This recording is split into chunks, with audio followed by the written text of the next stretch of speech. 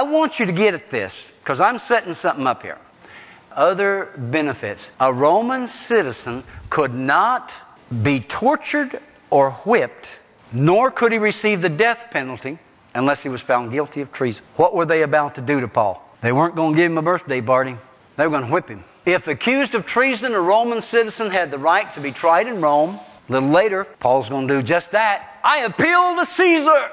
The ruler that was talking to him said, well, you know, I could have made a ruling, but you've appealed to Caesar. To Caesar you shall go. If accused of treason, a Roman citizen had the right to be tried in Rome, and even if sentenced to death, no Roman citizen could be sentenced to die on a cross. That punishment, that form of capital punishment, was reserved for the enemies of the state of Rome. Jesus was considered an enemy of the state, of the government. So then, despite being found guilty of the same crime, both Paul and Peter faced different fates. Paul was beheaded, Roman form of capital punishment for a Roman citizen, death by the axe. And Peter, not being a Roman citizen, was whipped and then crucified, just like Jesus. So then, the declaration of citizenship has a desired effect, doesn't it? In this case, when Paul says, is it lawful for you to do this to a Roman citizen? They go, whoa, wait a minute. The military interrogators withdrew immediately. Paul, though still a prisoner, will be viewed differently from now on.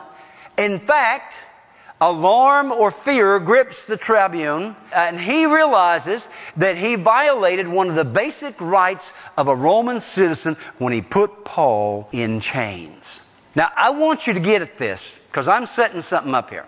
In a minute, I'm going to tell you that even though you may be a U.S. citizen, and that carries with it certain rights and privileges and benefits, if you are born again, you have another citizenship, and that is citizenship in the kingdom of God. There are certain rights and privileges involved in that citizenship. Now, who is it that is the instigator, that is the oppressor, that is the enemy of Christians? Who is it? Satan, the devil. The devil knows if you're a citizen of the kingdom of God. He knows. And he knows what protections, what rights, what guarantees God has made over you, what provisions God has made for you as a result of your citizenship in the kingdom of God. But do you know, if Paul had never said, I am a Roman citizen, they would have continued with the beating. But the minute he declared, I am a Roman citizen, they knew, he knew. Do you know that you are a citizen of the kingdom of God, and that has certain privileges and responsibilities with it that are awesome? That you can say to the enemy, draw a line in the sand,